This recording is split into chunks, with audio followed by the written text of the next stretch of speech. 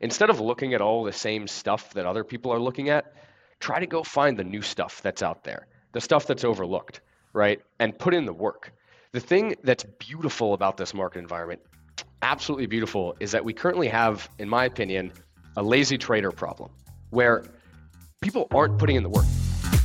Hey guys, welcome to the 1000X podcast with, you've got me, Avi, and Jonah Van Berg here.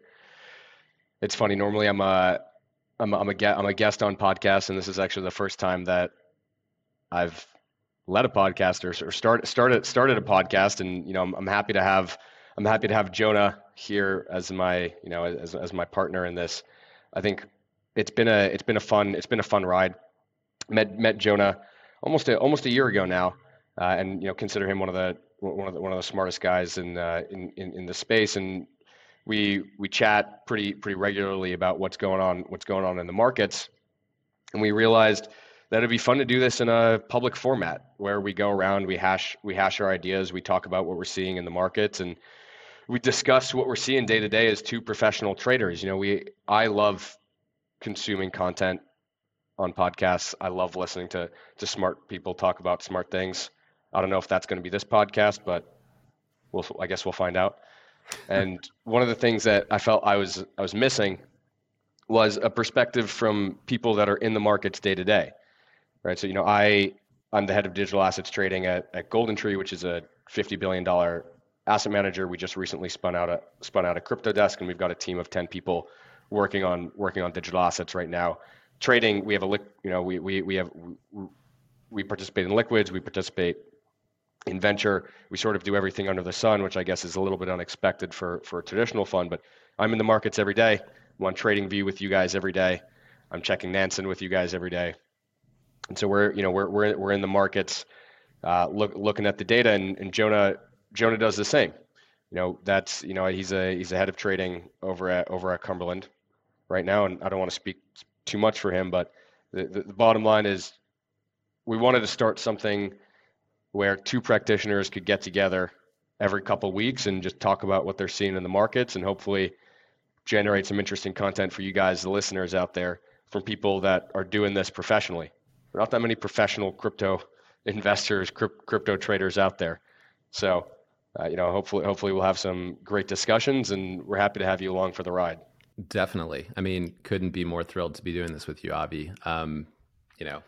You're obviously well known in crypto circles. I'm more of a newcomer, but I appreciate you welcoming me into the fold here. I got to say, as head of trading at Cumberland, it's been a pretty wild ride over the last year. Crypto's gone from, let's call it euphoria at the beginning of the year to now, I don't know whether you want to call it despair or, absolute panic, but this is a wild asset class, but it's an important one. The geopolitical relevance of crypto is on the rise. And, one of the theses that Avi and I had when we were talking about starting this thing was like, hey, internet money, Web3, Bitcoin, all of this stuff, like it's, never before in history has early stage technology been so liquid and transparent. And so if you're going to spin up a Web3 company, if you're going to trade Bitcoin, if you're going to just get involved in the digital world and its native assets, you got to understand these markets. And so,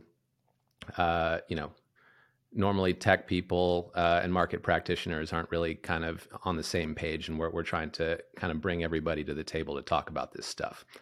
It's more important than ever. Trillions of dollars of value are getting kind of washed around in these markets, and we think that crypto podcasting, it's a great way to learn about the space.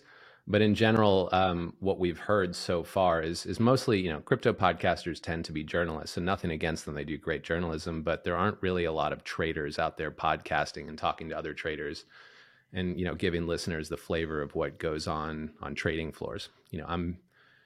Avi's a young Thundercat, a superstar in the crypto space. I'm more of an older guy. I'm about 10 years older than him. Before this, I was an oil trader. Come from a TradFi background. I was a partner at Vitol. It's a big fossil fuel trading company, the biggest.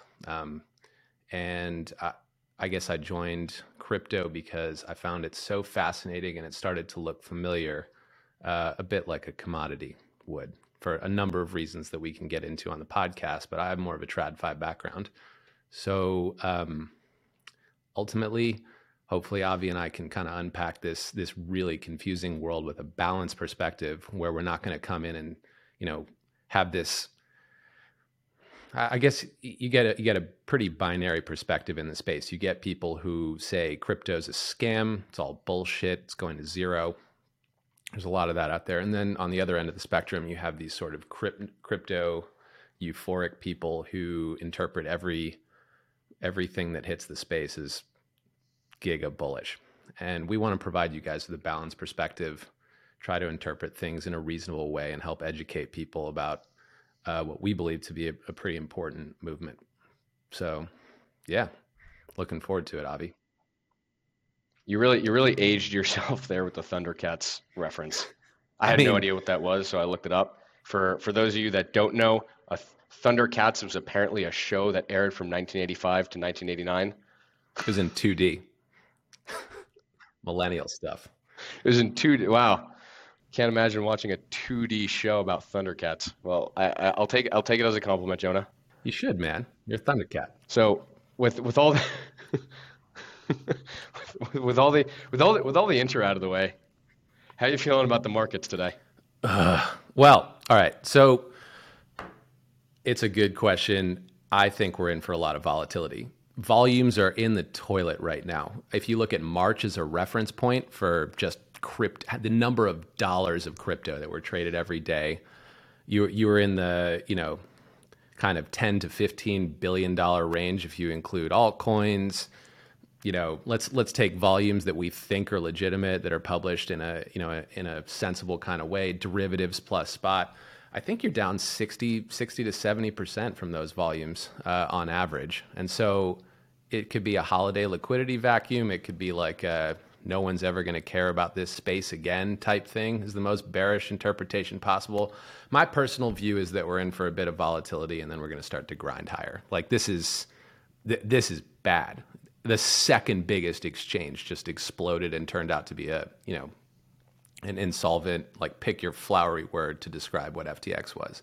So I don't see much fallout from here. If anything, there's more of a deficit of crypto than a surplus at this point. What do you think, Avi? Yeah, it's interesting. I tweeted out a chart the other day that basically it's like that famous Wall Street chart, right, where it shows you the path of a bubble, and it basically ends with depression, right, and apathy, and we're getting close. It's actually reminding me very much so of what happened in 2018, where in 2018 you had that break of 6K, you sell off to 3K. A lot of that was around minor death spirals. It was around balance sheet offloading. It was there's even a rumor at the bottom that was circulating that freaked out a ton of people that Satoshi's coins were on the move, and obviously none of that. None of that. What did that feel like? Like you were in the markets then. What did that feel like to you as a trader? Like for me, I'm new in this. It obviously feels pretty miserable right now. What did it feel like to you back then when it went to 3K? Well, you have to remember that back in 2018, there were no real use cases for crypto. It was all speculation. Today, it's a lot less of that. I mean, you have DeFi, you've got a lot of games that have integrated tokens. You actually got a lot of usage of ETH. You see Bitcoin actually being used in a couple different areas. The store of value narrative has really taken hold, and you can point to a bunch of different things about crypto and say, hey, okay, yeah, FTX collapsed. Yeah, all these horrible things have happened. Yes, there was a lot of leverage on the system, but there's fundamental usage for these applications. And I think that in 5 years, that's going to be taken up, and that real world assets are going to come to chain, or the metaverse economies are going to take off, or whatever narrative floats your boat at the time. Today it's a lot easier than it was in 2018, and it's for that reason, because in 2018 you're sort of sitting there And you're thinking to yourself, okay, so Bitcoin just went to 20K and it went down to 3. We had a tremendous amount of people come in and just get burned. What's going to bring people back? Is crypto just dead? Because there were a bunch of ICOs that all went under. Bitcoin bubble popped, Ethereum bubble popped, and there wasn't that much that was happening on the building side that was visible to many people. So if you were really, really in it, you started to see the inklings of DeFi, the first iterations of DeFi, and the people that really saw the future looked at things like Uniswap. It was launched in 2018, and they said, okay, this could be something. But the majority of people, they weren't looking at things like that at the time. So what you got was you just got this overwhelming sense of depression that it just wasn't coming back. And that meant that 90% of the people that I knew that were involved in crypto in the beginning of 2017, or sorry, at the end of 2017, were no longer there at the end of 2018. I'd say probably more than 90%. So many people I knew just left. They just didn't come back. And this time it's a lot different. Was crypto Twitter a thing back then? Was there publicly available? It was, yeah. It was a thing. Yes, totally a thing. It's just a little bit stupider than it is today, but more fun. Hard to imagine. And it was a complete cesspool, but it was a lot of fun. And I was a really tiny account back then, just following all the big guys.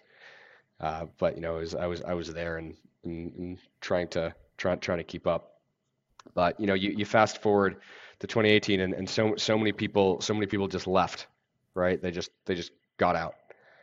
And when I compare that to today, most people I know are sticking around, and that actually makes me pretty bullish. And it also makes me think that the hallmarks of a cycle are going to look a little bit different moving forward than they have in the past, because we've reached a critical point where there are enough people in this world that really believe that crypto is going to change things and can look at history and say, well, this is what happens in a boom bust cycle. Things go down 90% and then they go back up, the useful stuff, right? And so today it's a little bit less depressing than it was in 2018, because you have that sort of foundation, but it's still apathetic. I think people are scared. I think that there are a lot of headwinds from both regulation, market structure. There are all sorts of things that are headwinds for the asset class. But I'll flip this on its head a bit, and I'll say, look at all of the horrible, terrible things that have just happened, and look at where Bitcoin is trading, and look at where Ethereum is trading. Yeah, I mean, in any asset class, when the price action looks kind of like it's outperforming the most horrendous set of news events, normally you're supposed to interpret that as a sign of strength. And I agree with you to the extent that every time you're talking about use cases, for example, like this isn't a 2018 scenario where people have totally justifiable means to say like, hey, what is this stuff used for? Like, let's just start with the very basics. Bitcoin is probably a better store of value and means of exchange than the world's bottom 100 fiat currencies. Like, I would, if I lived in Chad, I would rather own, at worst a stable coin, at best Bitcoin, rather than whatever the local currency is in my environment for various reasons. Stable coins, real innovation. You can move value on Christmas at 3 a.m. You can keep money, effectively have a dollar bank account that you can't get from JP Morgan if you don't live in a developed economy. And then digital ownership, plenty of people I know laugh at NFTs. Plenty of older people who know what Thundercats are laugh at NFTs. But if you deny the ownership of digital goods and services, kind of Grandpa Simpson at this stage. So, just right there, you have the basis for something valuable. So I take your point about how this isn't 2018 anymore. And the point you made about how people aren't leaving the space, like that's true too. Just look at this from like a practical investment perspective right now. right? Okay, so you had one of the largest exchanges in the world blow up. Yep. You had it be a complete fraud. You had them apparently just basically selling BTC and ETH to go buy their shit coins of choice. Sorry, bad coins of choice. And then you have Ethereum trading at 1330 and Bitcoin trading at 18K. And that, to me, what that signals is that people really want these things. People want Bitcoin. People want Ethereum. And if you're bearish right now, I think you're just coping. I think you're coping with the fact that you probably got hit on the way down, and you're coping with the fact that you didn't buy 15.5, and you're coping with the fact that you didn't buy $1,000 1100 ETH, right? And you're sitting there and you're going, well, it has to go down. Okay, why? Why? Why exactly. Why does it have to go down? Similarly, people were coping on the highs when Bitcoin was trading 69K and things were getting more bullish and Bitcoin wasn't going up. Bullish from a macro perspective. I think you had weakness in crypto against the backdrop of signs of macro strength. That should have been a signal that things were headed lower, and now you have the opposite situation. So, it's a good point you make there. 100%. You have a situation now, and this is, I think, a useful generalizable framework for how to think about trading the markets. Right? Okay, who are the buyers and who are the sellers?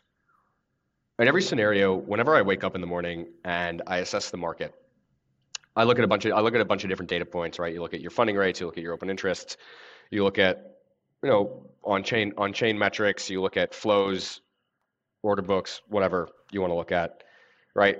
One thing that I try to do every morning is I'll sit there and I'll think about who's a buyer today and who's a seller today of these asset classes, right? Of these assets. So in Bitcoin, let's walk through that here. Who's a seller, right? Who is selling 18K BTC that is new to the market, right? Or that wants to get out of their position. Forget whether they're new. Let's just talk about who would sell it ordinarily. The listeners probably want to know, like, who are the natural sellers of Bitcoin? You've got miners, right? They mine Bitcoin, they sell it to fund their operations. Some miners hold on to Bitcoin and raise funds via debt or equity to fund their operations. But some miners just go and sell it. So you have constant miner selling. That's one source. Another source would be, let's say, whales, early Bitcoin people who bought Bitcoin on Craigslist with some QR codes and now are worth hundreds of millions or billions of dollars. And they just say, hey, I want to launch some to, buy another house, right? There's probably a bit of that, or maybe some, retail investors who got in at higher levels and now need to sell to sort of fund lifestyle type things or a tax event. Those are the types of sellers that you would normally see throughout the course of an ordinary business day in Bitcoin. And in ETH, it used to be miners, but they stopped after the merge. Which is a beautiful thing. And one thing that is important is contextualizing when those people are in the market and when they're not. Right. So let's use Bitcoin 18K as an example. So miners, if you look at public miners and their balance sheets, they don't really have much Bitcoin left. And I think that's actually a reasonable comp for looking at how much Bitcoin just miners in general have to sell. It's just not that much, right? And so 18K BTC, it's publicly available. You can. Who's going to sell? Well, it's people. Yeah, it's people that are okay. Maybe they're underwater and they want to exit their positions, or maybe they bought lower and they want to exit their positions.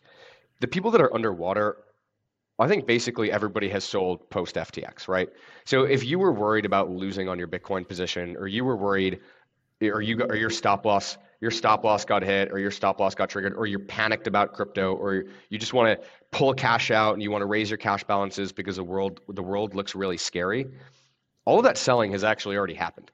Like who's gonna be the new person to panic here, or the new person to say, I'm going to get out of this? The marginal seller, in my perspective, right now, are the people that bought lower and are just looking to trade, or it's shorts, right? Because the people that lost faith in crypto, or the people that wanted to raise cash, or the people that panicked out because of FTX, or the people that got their stop losses triggered, or the levered longs, all those guys just got washed out over the last month. Yep. And so what you need in order to, I think, send Bitcoin lower is you need to entice new sellers into the market. And new sellers into the market would come either A, via a black swan event, like a Binance or Tether going down, or B, because macro goes down and correlation traders come into the market and push this thing lower. So right now, the only person that I fear are the people that bought 15, 16K and they want to take profit. I don't think that that type of buyer bought 15 and 16K to sell 18K. They No, probably me bought neither. 15 and 16K to sell 21 or 23 or 25 or to hold it for the next cycle, right? They're not they're not buying substantial amounts of Bitcoin to flip from 16K to 18K. No. And that universe of people, even if they did decide to buy at 15K to flip at 18K, like they're just not holding that much Bitcoin. That group, like in commodities markets, in TradFi, you call them weak hands. They're day traders. They're not holding huge amounts of volume that move the market. But like, you know, the group of people that I was scared of, that I was thinking, gosh, you know, now that we've had this fallout from FTX, what's the next big wall of selling to hit the market? I was worried that bankrupt lenders holding portfolios of coin would just be lambasting bids across the entire market. And, you know, the whole like FTX, Alameda, and, you know, name your list of bankrupt lenders selling billions of dollars worth of Bitcoin. Even the what little liquidity is left in the, you know, the benchmark assets sitting on those balance sheets, it might not get liquidated for years. I mean, they still haven't sold the Mt. Gox tokens, or unencumbered those. Like it's just less of a concern than it was, and that was the big fear for a lot of people, was the bankruptcy proceedings. I don't know. What do you think? Yeah, yeah, no, it's a big fear for us too, and you know that's why when you look at, I mean, I don't know what exactly is going on with some of these bankruptcy proceedings, but I know from, you know, our internal expertise that they take a long time to play out, and that you know it's not an overnight liquidation. And also, by the way, a lot of these people actually, there's just not that much on the balance sheets anymore. I mean, selling, you would have great insight into this, so I wanna hop into it because I know you guys do a lot of OTC, but selling $1 billion of Bitcoin, well, it sounds like a lot, isn't that much anymore in the grand scheme of things, because this thing trades a lot. Bitcoin Yeah. trades a ton.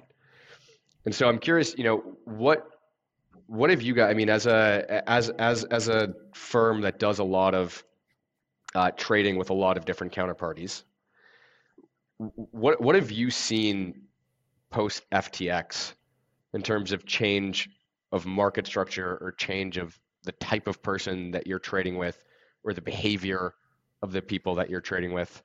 I'm curious what you've seen internally that has changed. Yeah, I mean, thanks for asking. I think it's a super relevant question. I mean, prior to FTX, and we can get into what happened later with FTX, I think a marketplace is comprised of a number of different essential services. Liquidity is a very important service. Custody is another one. Settlement, perhaps the most important service. If you send your yen or your euros off to some entity, you're really hoping to receive your dollars back, right? So whoever you're doing that transaction with, your settlement agent is very important, you know. Then there are all sorts of ancillary services like you know, providers of leverage, et cetera. Anyway, all of those services were kind of getting consolidated under a very limited number of roofs. You had FTX basically doing all of that.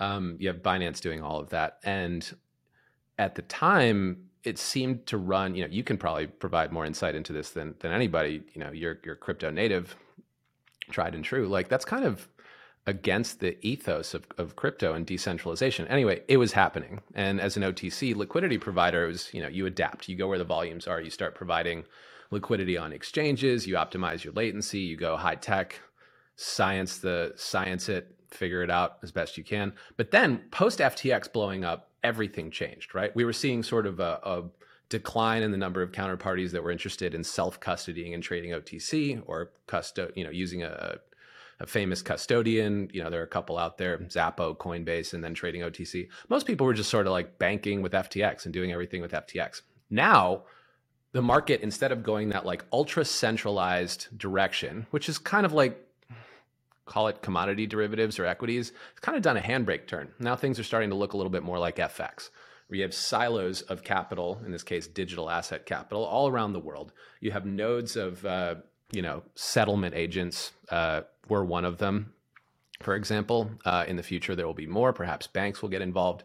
And then those other market services like provision of liquidity, provision of leverage, those are all, kind of being provided by leverage. Now you can get good leverage from Aave, for example, or you can get good liquidity from us. And the providers of settlement in the future will aggregate all of those different market services, white label them, and offer them to customers the way that Morgan Stanley offers G10 FX liquidity to people without necessarily providing it themselves.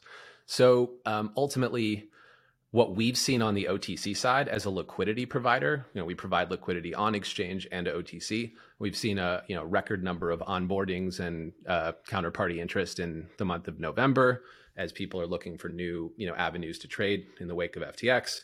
We're seeing basically all of these market services decentralize. We're seeing a big focus on ETH and Bitcoin after an initial flurry of like altcoin liquidation, people just seeking liquidity and bids and solvency in any way they can, and the nature of the counterparties that are onboarding, surprisingly institutional. FTX really had deep inroads into the institutional space. It wasn't just retail investors who were on that platform. It was, big companies, and those companies are now rethinking the way that they trade. So, FTX was a compelling story, but I think now people really want to diversify their options for crypto liquidity. And the odd thing about all this, just to put kind of a finishing touch on the comment, is the volumes haven't really, like, crypto market volumes are down, but OTC volumes are up. So OTC, at least for now, is a larger slice of a smaller pie. And let me turn that around to you, Avi. What have on your side as a proper investor in this space who understands altcoins better than pretty much anybody?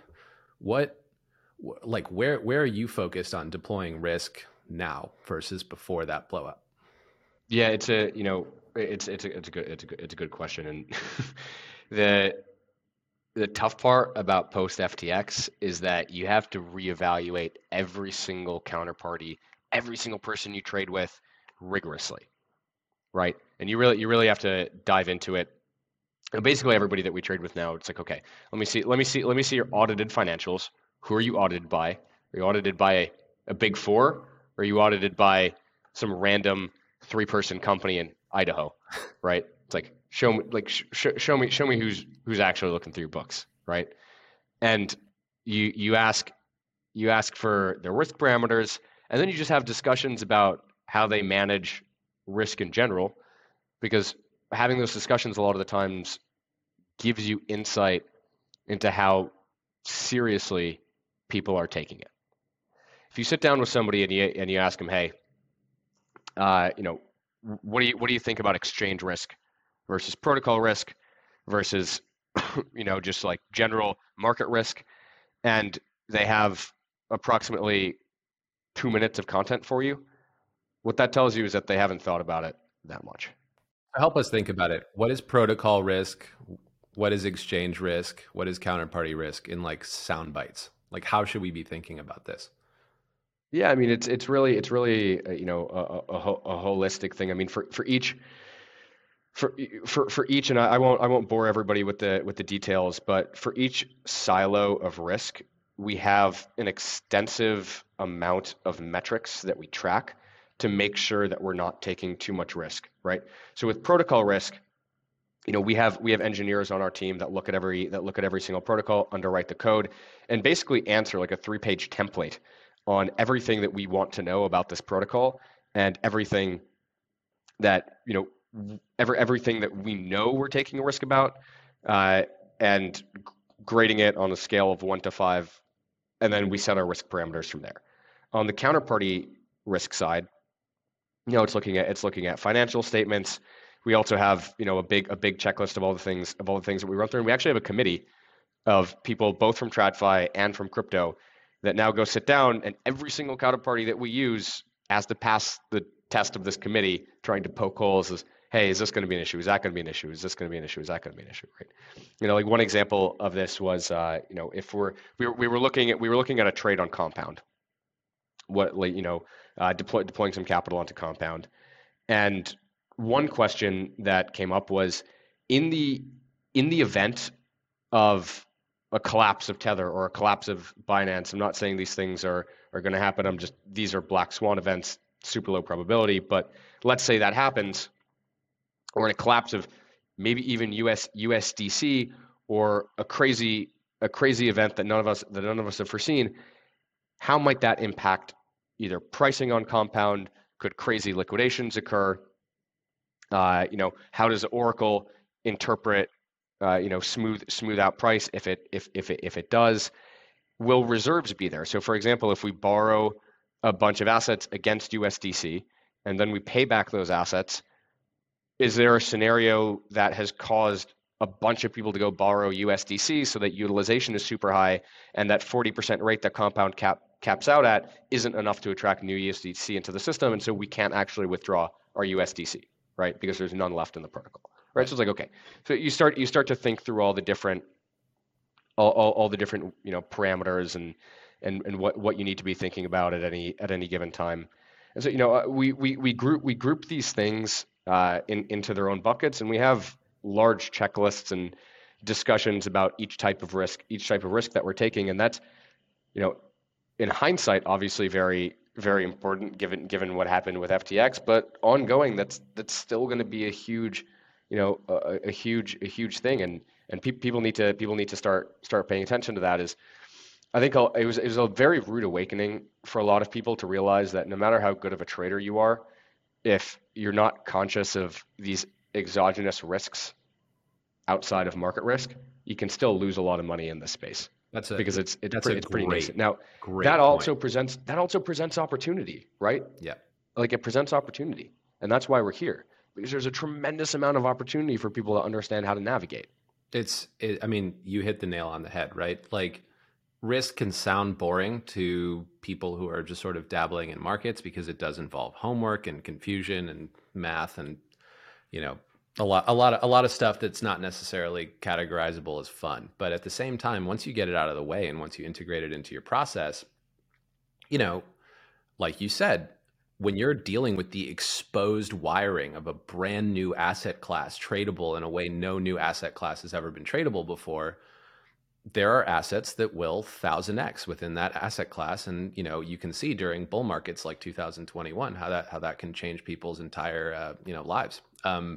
In terms of, just like trying to contextualize what that opportunity might look like in the future, I think it'd be pretty important to kind of dig into, like, in the wake of this post FTX hangover, the price action is sort of telling you that you need to differentiate between one centralized crypto company called FTX happening to be something other than what we thought it was, and like Bitcoin or Ethereum processing blocks. Like, those blockchains work just fine, and they did throughout the entire collapse of that centralized ecosystem. So I think the point you made earlier about how buoyant prices are against the backdrop of all this misery and sort of bearishness tells you that the kernel of something very important is going on here. And hopefully what we can pick apart on this podcast is, like, what do you buy, what do you invest in, and what do you look for to capture what I assume both of us probably assume is going to be the upswing in the coming cycle. And we do believe this is a cycle. We don't think this is a secular decline here. So on the Cumberland side, one thing that we're looking at is like DeFi primitives, even though they had their summer in 2020, they're starting to look pretty interesting again. Like, if you're just going to ask yourself, what is a blockchain good for? The entire centralized lending industry just disappeared. As a trading house, you need to borrow lots of capital and coin to facilitate the liquidity that people need. And again, even though volumes are down, tens of billions of dollars worth of this stuff are trading all the time. And so this isn't a market that telegraphs signs of apathy, right? So if we're going to provide that liquidity to the market, we have to figure out where we can go and borrow stuff. And increasingly, it's on chain. Back in the day, way back 6 months ago, it's pretty easy to just go get Bitcoin or ETH loaned to you at stupidly low interest rates from companies that are now bankrupt. That's over. Now you look on chain, you get fantastic liquidity on things like Aave and a couple of other protocols. And it's like, wait a second, this is real. Like, this is real amounts of capital. Perhaps if, like you said, Avi, if the protocol risk is justifiable and you can analyze it all in the white paper, it's clear as day, you can see it on chain, like if it makes sense, perhaps that's like the next leg of something worthwhile is just DeFi primitives, you know? Yeah, I agree. And I want to talk about a little bit about how I've started thinking about investing, especially post FTX. I think it was Warren Buffett who had that. I buy great companies at great prices. That's a little bit how I'm thinking about the market right now, which is that you have finally, a separation between the good and the bad in crypto. So in 2021, there was this concept of the hot ball of money, right? You'd get speculation move from one protocol to another protocol to another protocol to another protocol, and price would follow where these narratives and where these people were going. But the narratives they weren't real. They were transparent, they were fake, and they were manufactured in many ways because people wanted them to be true. Because if it was true, then they could make a lot of money. And you fast forward to today, where their L1s and their DeFi protocols and their metaverse and gaming companies that are all proving that they're more valuable than others, either through better BD or continued dev adoption or better tech progress. You're actually seeing differentiation in a lot of these companies, and valuations actually haven't caught up in many cases. So the way that I think about this is really twofold. It's what is one, how good just on an absolute basis are these companies? What's the addressable market? How big can it get? How valuable is it really? Is it better than the current state of things? And then the other angle is, well, how much is that appreciated right now? Right? And you start to realize that because of the recent collapse in crypto, a lot of valuations have come back down to earth, right? There are protocols with working products in DeFi at $30 to $60 million valuations, and their venture deal is getting funded at $30 million pre-product right now, right? And you got to scratch your head and say, wait a second, one of these things is wrong. Now, it might be that the venture stuff is just way overvalued, or it might be that there are these liquid products out there that are actually useful that are just beaten down because the market's beaten down, and because nobody's actually doing the real work to come in and to come in and figure out what the real value of these things are, right? And so you sort of have this really nice market environment right now where you can be both a long-term investor and get in at reasonable valuations for some. There are obviously still a bunch of very overvalued things in crypto, and I think that will persist. And a lot of them will fail, and a lot of them will blow up. But there's also a lot of undervalued stuff in crypto right now. And my goal as an investor is to come up with ways to screen and assess that undervaluation, right?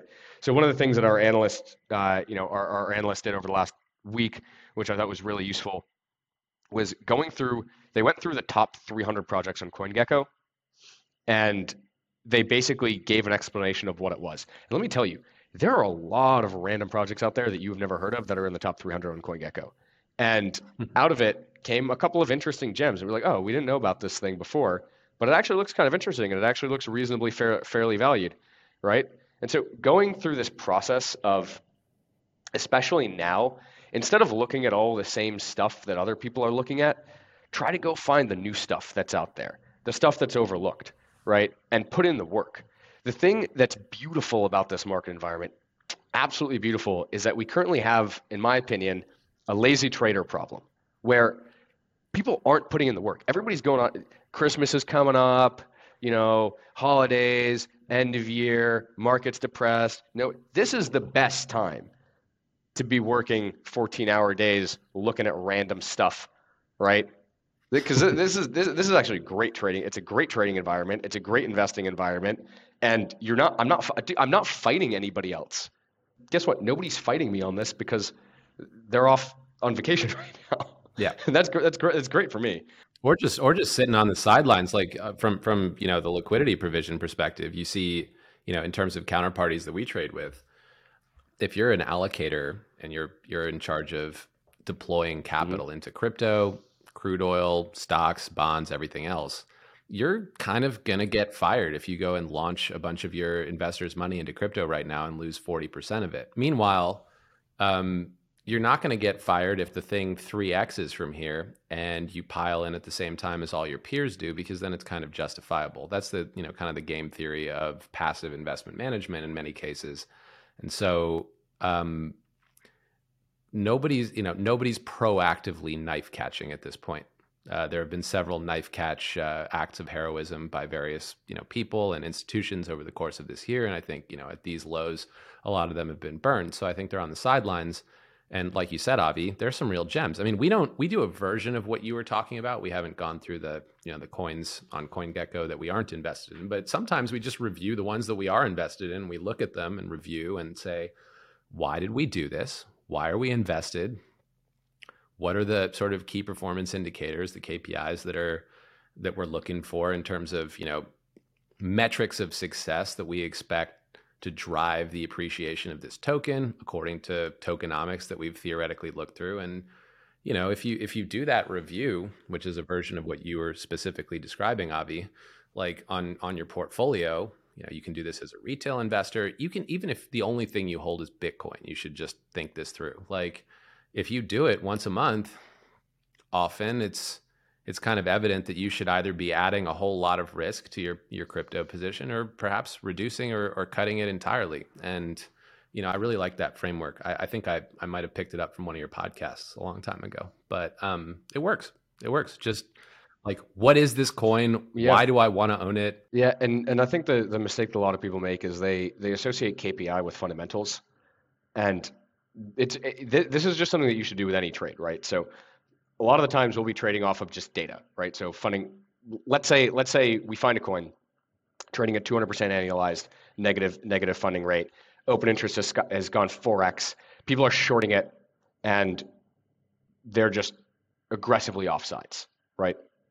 So we look at this and we go, okay, this is a candidate for a short squeeze. Okay, let me pull up my parameters for what makes a good short squeeze, right? Are they shorting because of an event? Are they shorting because they're just shorting? Are they, where are the shorts? Where are the shorts coming in? What's the average entry price? What's the average entry price of the shorts? And then, you start to construct a plan, right? You start to say, okay, so if I know that let's asset A, the average entry price of a short's $10. It's trading at 8 right now. I know that it's 200% annualized, but it normally trades, at, let's say, negative 10% annualized, because that's just how things have been trading recently. And I know that this much open interest is added. Okay, then I can start to construct a plan, a trade plan. I say, once it hits 10, there's probably going to be a little bit of a squeeze, and the shorts are going to exit. Once funding rate comes in below, let's say I'm being conservative. If it goes in below 50%, 40% annualized to short, I'm going to take off some of the trade. I'm going to take off 25, 30%. If it goes below 25% annualized, I'll take off 75%. If open interest decreases by 50%, I'll take off 50%, right? And now you start to have almost a system for trading these things. Yeah. Plan. And so when you hear the word KPI, because I know a lot of people will hear that and they'll go, okay, well, what does that mean? And it's like, well, it just means a plan. Just have a plan. Like take whatever data you're using, take whatever information, and you apply this to the fundamentals too, right? Maybe you're betting on Matic, and you're saying, I think that Starbucks is going to drive a ton of usage to Matic. Okay, monitor it. Yep. Take a look. Set up a system to actually make sure that your thesis is playing out. I think one of the funniest things about crypto, and this happens to me all the time, Jonah. I mean, you'll have a thesis, you'll establish a position, it'll work fantastically, and it'll have been absolutely not because of your thesis at all. It's nice to hear that right? Those things work out for you. Usually on our side they don't, but nice to hear that you're hitting those singles. Sometimes they do. Sometimes. I mean, the one thing you mentioned just now that's super interesting though is like the process is so important. And like one thing you mentioned as part of this like kind of mock process is the funding rate to getting short crypto. Like you were talking about a short squeeze scenario. Shorting crypto, especially shorting altcoins, has never been more expensive than it is today. There are no lenders left except the ones on chain for all intents and purposes, with maybe one or two exceptions if you're very institutional. So like Matic, you brought it up. You want to get short that thing, you are paying through the ears to bet that that's going down. And do you really want to do that with crypto, 60, 70, 80, 90% off the all-time highs, with the Fed about to pivot, with narratives starting to pop up that are looking a little bit bullish? And one particularly interesting thing is in the wake of this Binance scare, assets are getting yanked off exchanges like crazy. Nobody wants to leave their money on an exchange anymore. Even the slightest bit of crypto Twitter fear, people just pull hundreds of millions, billions of dollars off these exchanges. What does that mean? That means there's less crypto available for sale at any given time. So it's almost a bullish technical that really contradicts the bearish narrative, right? So the people, if you've identified, like Avi said, like one of these candidates for a short squeeze, and all of this is playing out in the backdrop, probably a pretty good time to get long and play for Avi. I think you tweeted the God candle. That's certainly it's not. Yeah, something it's a bit of a meme from the past. But basically, I just keep seeing all these people shorting the market, and I keep seeing all these people being bearish the market, and price isn't going down, and you just have to take your ego and throw it out the window. You just listen to what the market's telling you. When I was an oil trader in 2020, like people were saying in 2020, no one's ever going to use crude oil again. Sure, it went negative. That's really scary. It's really just one little benchmark at one particular place in, Cushing, Oklahoma that went negative. The rest of the world's crude oil was pretty positive at the time. But, you heard these narratives like it's over.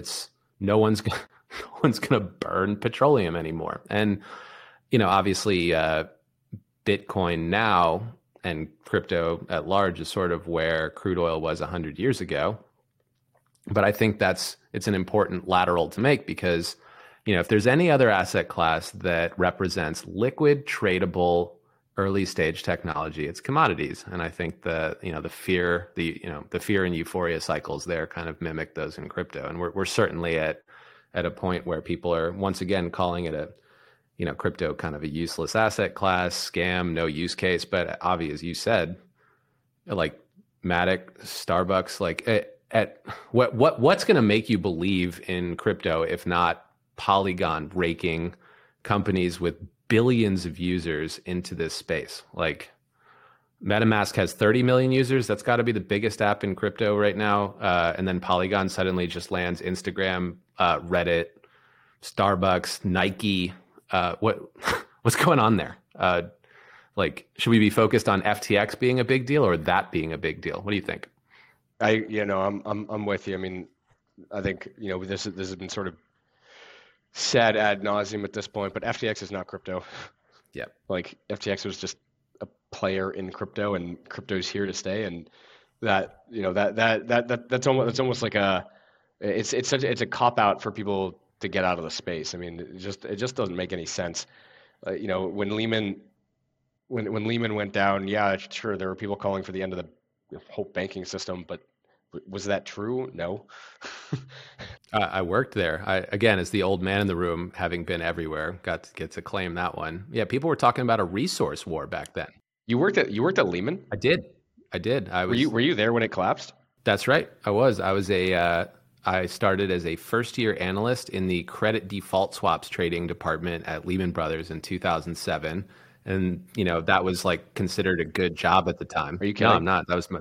You were in CDS in 2000. You joined Lehman and did CDS in 2007. Yeah, my mom is super disappointed in me. Everything, it gets worse from there. Then crude oil, and now this, like, you know, that was crazy. I mean, the thing literally blew up. You know, the CEO said everybody's fine, like the company's liquid. You know, I sat on the credit desk, so obviously the guy who traded corporate financial bonds like JP Morgan and Lehman, of course, and Morgan Stanley and Goldman. He was down the road busy, you know, bidding Lehman debt to try and support the price of it, to make the company seem more, you know, credit worthy to external investors who, you know, the CEO and his cronies were hoping would bail it out.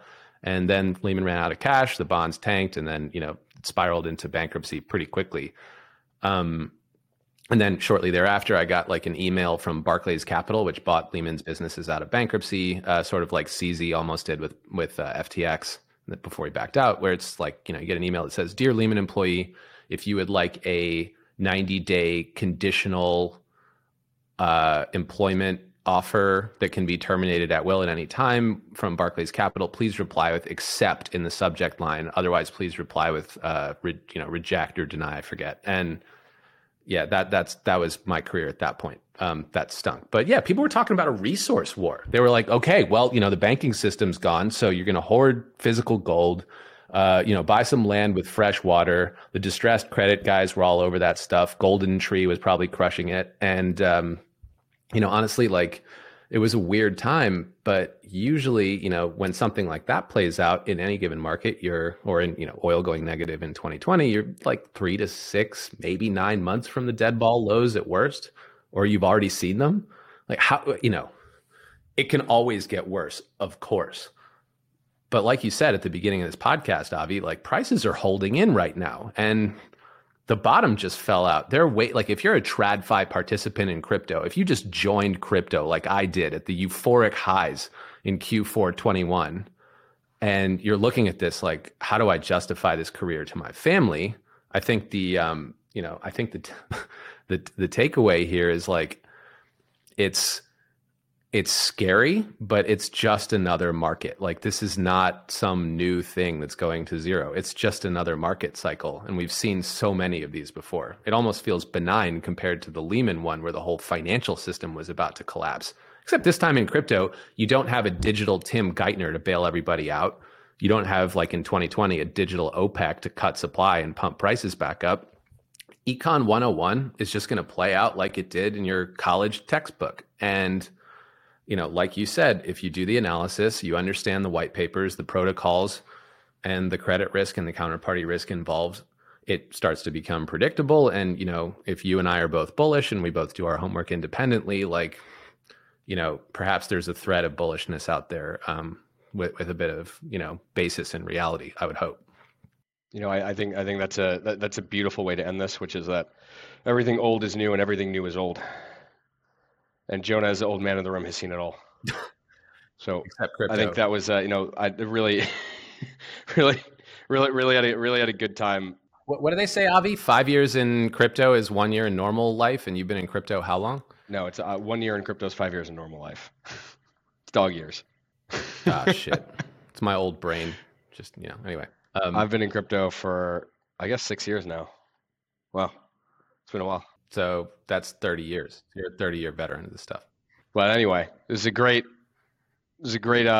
time chatting with you, Jonah. I think we covered most of the topics. On the next podcast, we're gonna have a pretty special guest that I'm super excited for you guys to meet. He hasn't done many media appearances, but he runs one of the most successful trading firms in the world. And I think if you think hard enough, you might be able to guess who it is. I'll give you a hint. One of the trading firms is where we work. Great talking to everybody. And as always, none of this is investment advice. Crypto is risky. Be careful out there. Great talking to you, Avi.